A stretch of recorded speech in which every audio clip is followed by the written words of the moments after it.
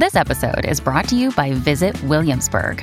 In Williamsburg, Virginia, there's never too much of a good thing. Whether you're a foodie, a golfer, a history buff, a shopaholic, an outdoor enthusiast, or a thrill seeker, you'll find what you came for here and more.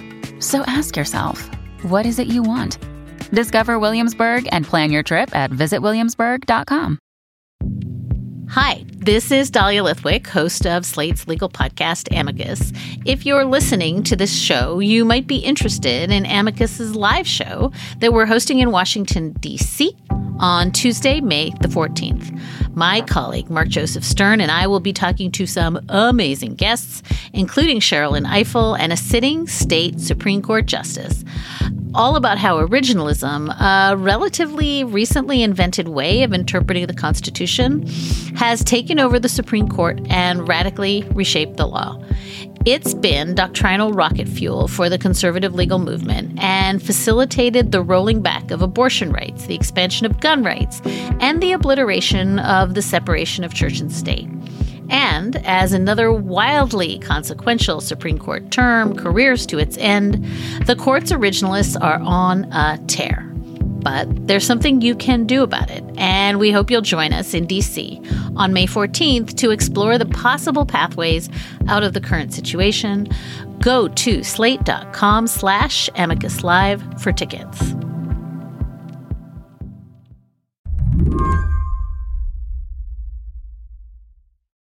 Hey guys, this is Glacian Dragon here, and today we are going to be talking about GoGuardian. That, as you just heard, is a YouTuber who goes by the name of Glacian Dragon. So what is GoGuardian, you may ask? Well, if you guys don't know what GoGuardian is, you're in luck. GoGuardian is a software company that makes, essentially, spyware. Software that helps teachers and schools block and monitor on a really granular level what kids are doing online. And seemingly in response, kids have made this whole YouTube genre, ranting about the software. My school uses GoGuardian, and it's pretty bad. They can see what you're doing on your screen. There's a tab where you can see the timeline, and another tab where you can see every student in your class's screen. And I just think that this feature just gives the teachers too much power. Or trying to find ways to get around it. Okay guys, so today we will be teaching you about how to disable GoGuardian. I played these videos for Priya Anand. Priya's a tech reporter for Bloomberg, and she wrote a big story about GoGuardian. And she was not surprised.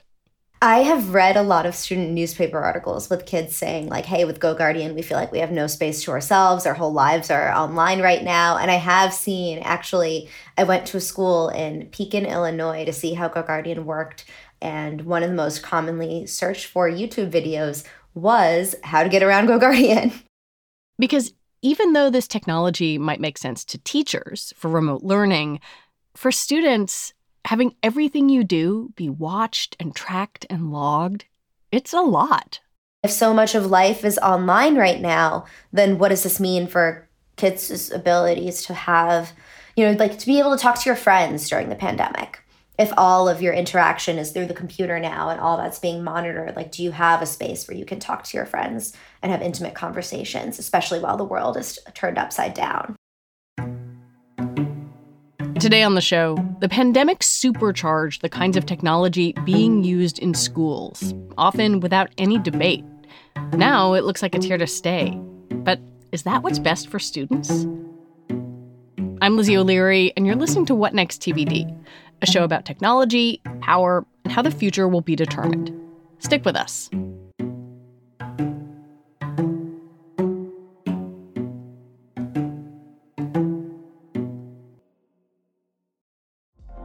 Apple Card is the perfect cashback rewards credit card. You earn up to 3% daily cash on every purchase every day. That's 3% on your favorite products at Apple, 2% on all other Apple Card with Apple Pay purchases, and 1% on anything you buy with your titanium Apple Card or virtual card number. Visit apple.co/card calculator to see how much you can earn. Apple Card issued by Goldman Sachs Bank, USA, Salt Lake City branch. Subject to credit approval. Terms apply. Hey everybody, it's Neil. I've got some huge news. Decoder is moving to Mondays and Thursdays. We're adding a second episode to the show. On Mondays, we'll have our classic interviews with CEOs and other troublemakers. I think we're going to have to start having conversations about how do we pay those jobs that can't be done by AI. And on Thursdays, we'll be explaining big topics in the news with Verge reporters, experts, and other friends of the show. There's a new generation of people on the internet. Google search has always sucked for them. So, there's no reason for them to be loyal. They can just go to TikTok. This is going to be really fun. I'm very excited about all this. So go subscribe wherever you get your podcasts now. At their simplest, GoGuardian and a handful of companies like it give teachers and administrators transparency. When a student is using a school-issued Chromebook that has GoGuardian on it, the teacher can see what they're searching for, or even typing into a Google Doc. Priya saw it in action at Pekin Community High School in Illinois, where they've been using GoGuardian for 3 years. Well, for teachers, what's interesting is they can, at the start of class, start what's called a session, and they can kind of set the rules for what everyone who's in their class is allowed to do on the computer in a class. And then at the end of class, they also get a report on what everyone was actually doing online while they were in class. So if you tell everyone to pull up a certain worksheet and there's a kid or two kids in a corner who seem like they're really doing their work, but later on you get a report and they were, playing a game or like completing an assignment for a different class. Teachers say that really helps them see, did I miss something while I was actually teaching? That way they don't have to go around and actually, peek behind every single screen. I think one thing that I was struck by in reading your reporting on GoGuardian is that this is much more sophisticated than just blocking some websites you can't go to. Yes, it's definitely steps further than just saying okay, YouTube is not allowed, or okay, this other website is not allowed in class. It can track, for example, if a student is typing something into a Google Doc, it can flag for an administrator that a student typed whatever it might be into their Google Doc and then quickly deleted it, for example. This company has been around since 2014, but the pandemic seems to have really supercharged use by schools and school districts. How does the pandemic kind of fit into this story?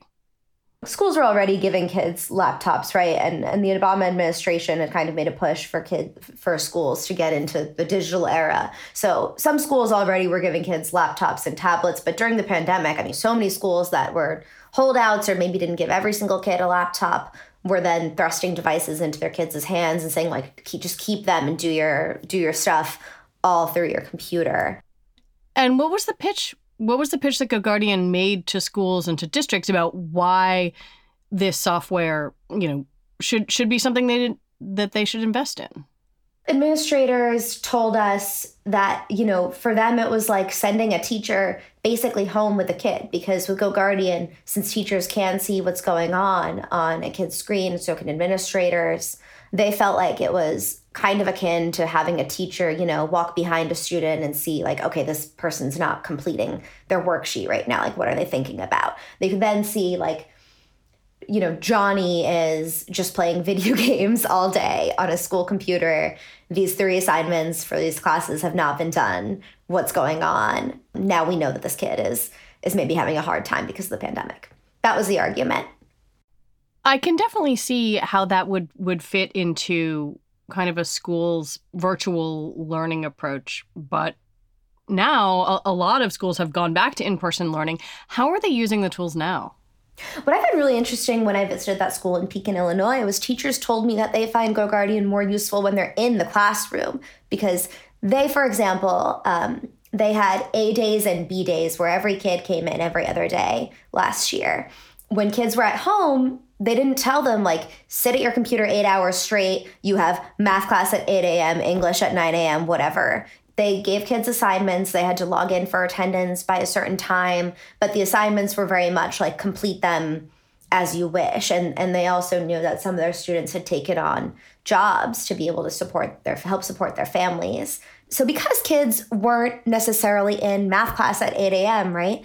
Math teachers didn't want to block things like YouTube, for example, because a kid in a language class might need to watch a Spanish video to do that assignment. But in the classroom, teachers feel like it's a great tool for them to be able to say, like, nobody's going to open Netflix during my class.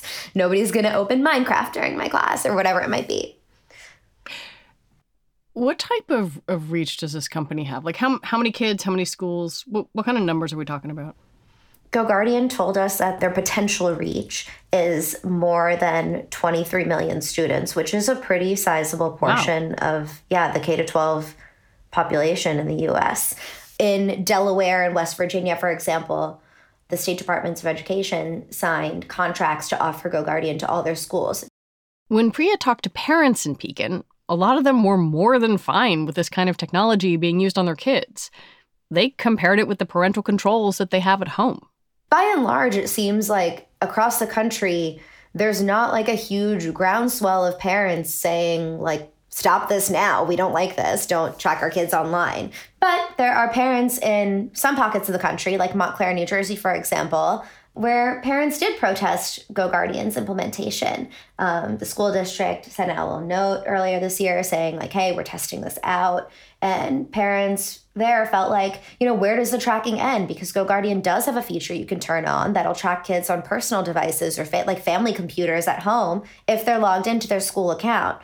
One of the parents I spoke with was concerned that, do kids, not have the right anymore to have any space to themselves? And he said, when you were a teenager, or I was a teenager, kids you just wanted to shut the door sometimes and have some time to yourself. The response from GoGuardian is that they serve a more important purpose than just keeping students on task. The company says its algorithms can detect troubling searches, like content about suicide, and that the software can then alert administrators about kids whose online behavior might mean they're experiencing a mental health crisis.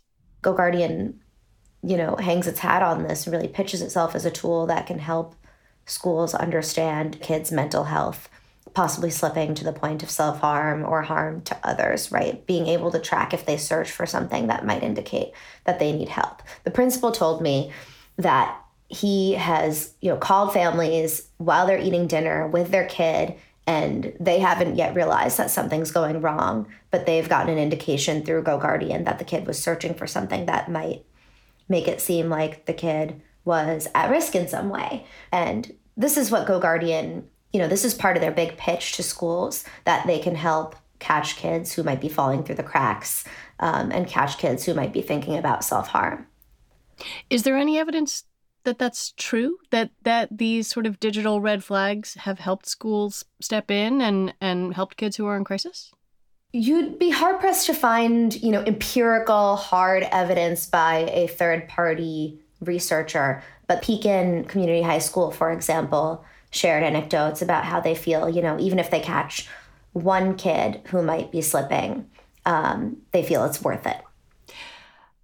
The algorithms that GoGuardian uses are proprietary. And I'm thinking about this in the context of mental health. That seems complicated and I guess maybe problematic. If you are using a proprietary software tool in a public school to, trigger alerts about some child to parents, administrators, and teachers, it seems tough if the algorithm itself is a black box.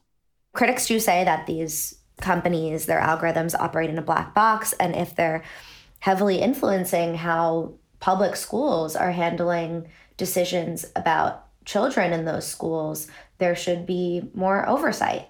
It's an open question. Like, we don't know, right, how these algorithms actually make these decisions.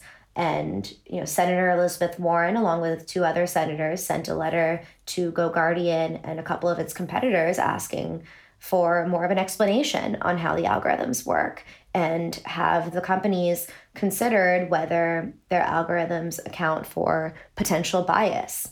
Have they considered whether their algorithms could help compound racial disparities in school discipline?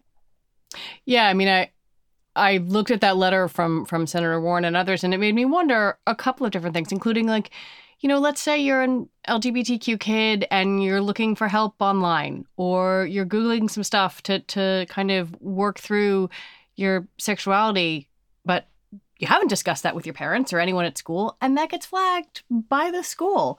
that seems like it could put children in a very difficult and uncomfortable position. Yeah, I've talked to privacy experts who've said, like, what if a kid's Googling something about their identity that they're not ready to share yet, and administrators and teachers see that? It could either influence their perception of the kid or their behavior toward the kid, or put the kid in the position of having to, explain themselves in a way that they might not be ready for. When we come back, investors are pouring money into companies like GoGuardian. But Silicon Valley has a pretty bad track record when it comes to disrupting education.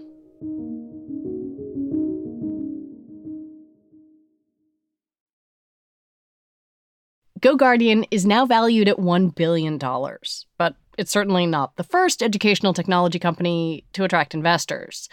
Silicon Valley has a pretty long and undistinguished list of school-related ventures. A lot of them started with fanfare and then fizzled. Mark Zuckerberg famously or infamously at this point put $100 million toward the Newark school system. There were allegations of corruption and the results were unclear. And there's lots of debate over whether or not that really was an effective approach. AltSchool, which is a company that was founded by a couple of ex-Googlers, they raised a bunch of money from bigwigs in Silicon Valley, and they opened up these fancy schools with 3D printers and robots and things like that. And then a little while later, they got out of the business of operating schools, started shutting them down, didn't really seem to pan out in this kind of revolutionary way.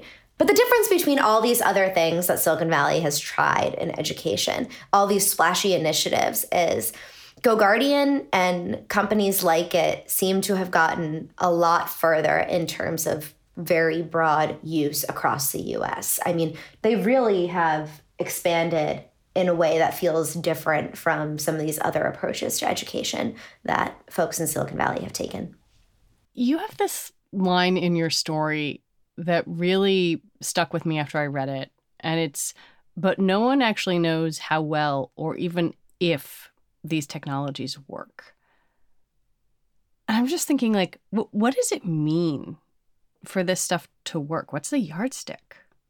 More than 80% of teachers say that their school uses some kind of monitoring to track what kids are doing online. Among students, that research found that at least 26% are not comfortable with it. But the interesting thing is more than 80% said they reported being more careful about what I search online when I know what I do online is being monitored. And 6 in 10 students said that they agree with the statement, I do not share my true thoughts or ideas because I know what I do online is being monitored.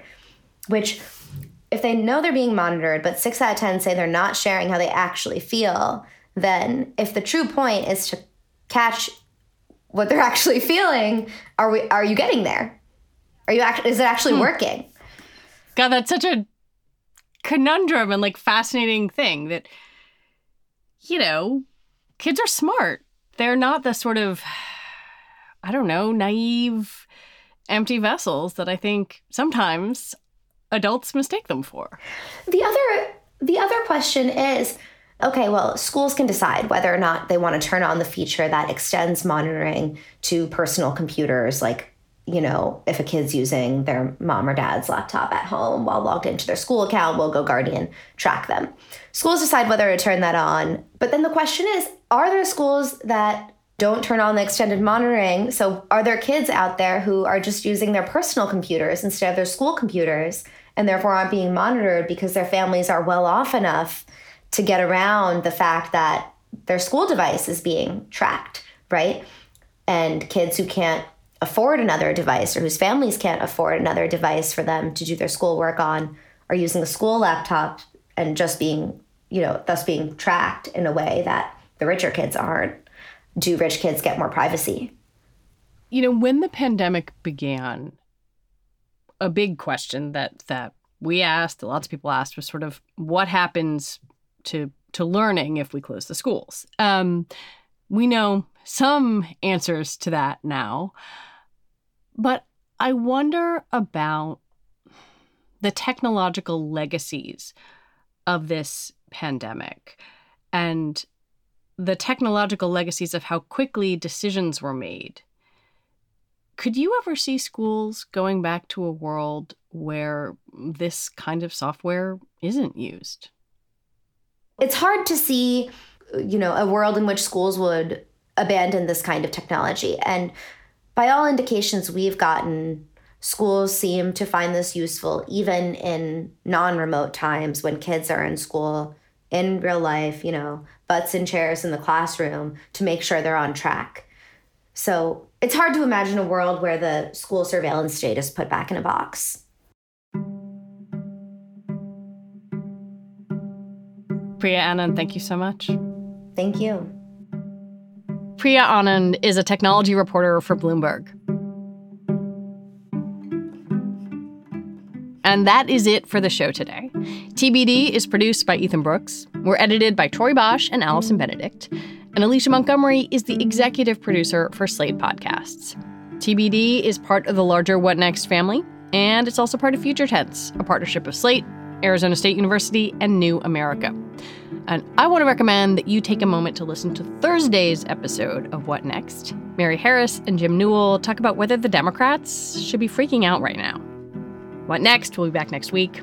I'm Lizzie O'Leary. Thanks for listening.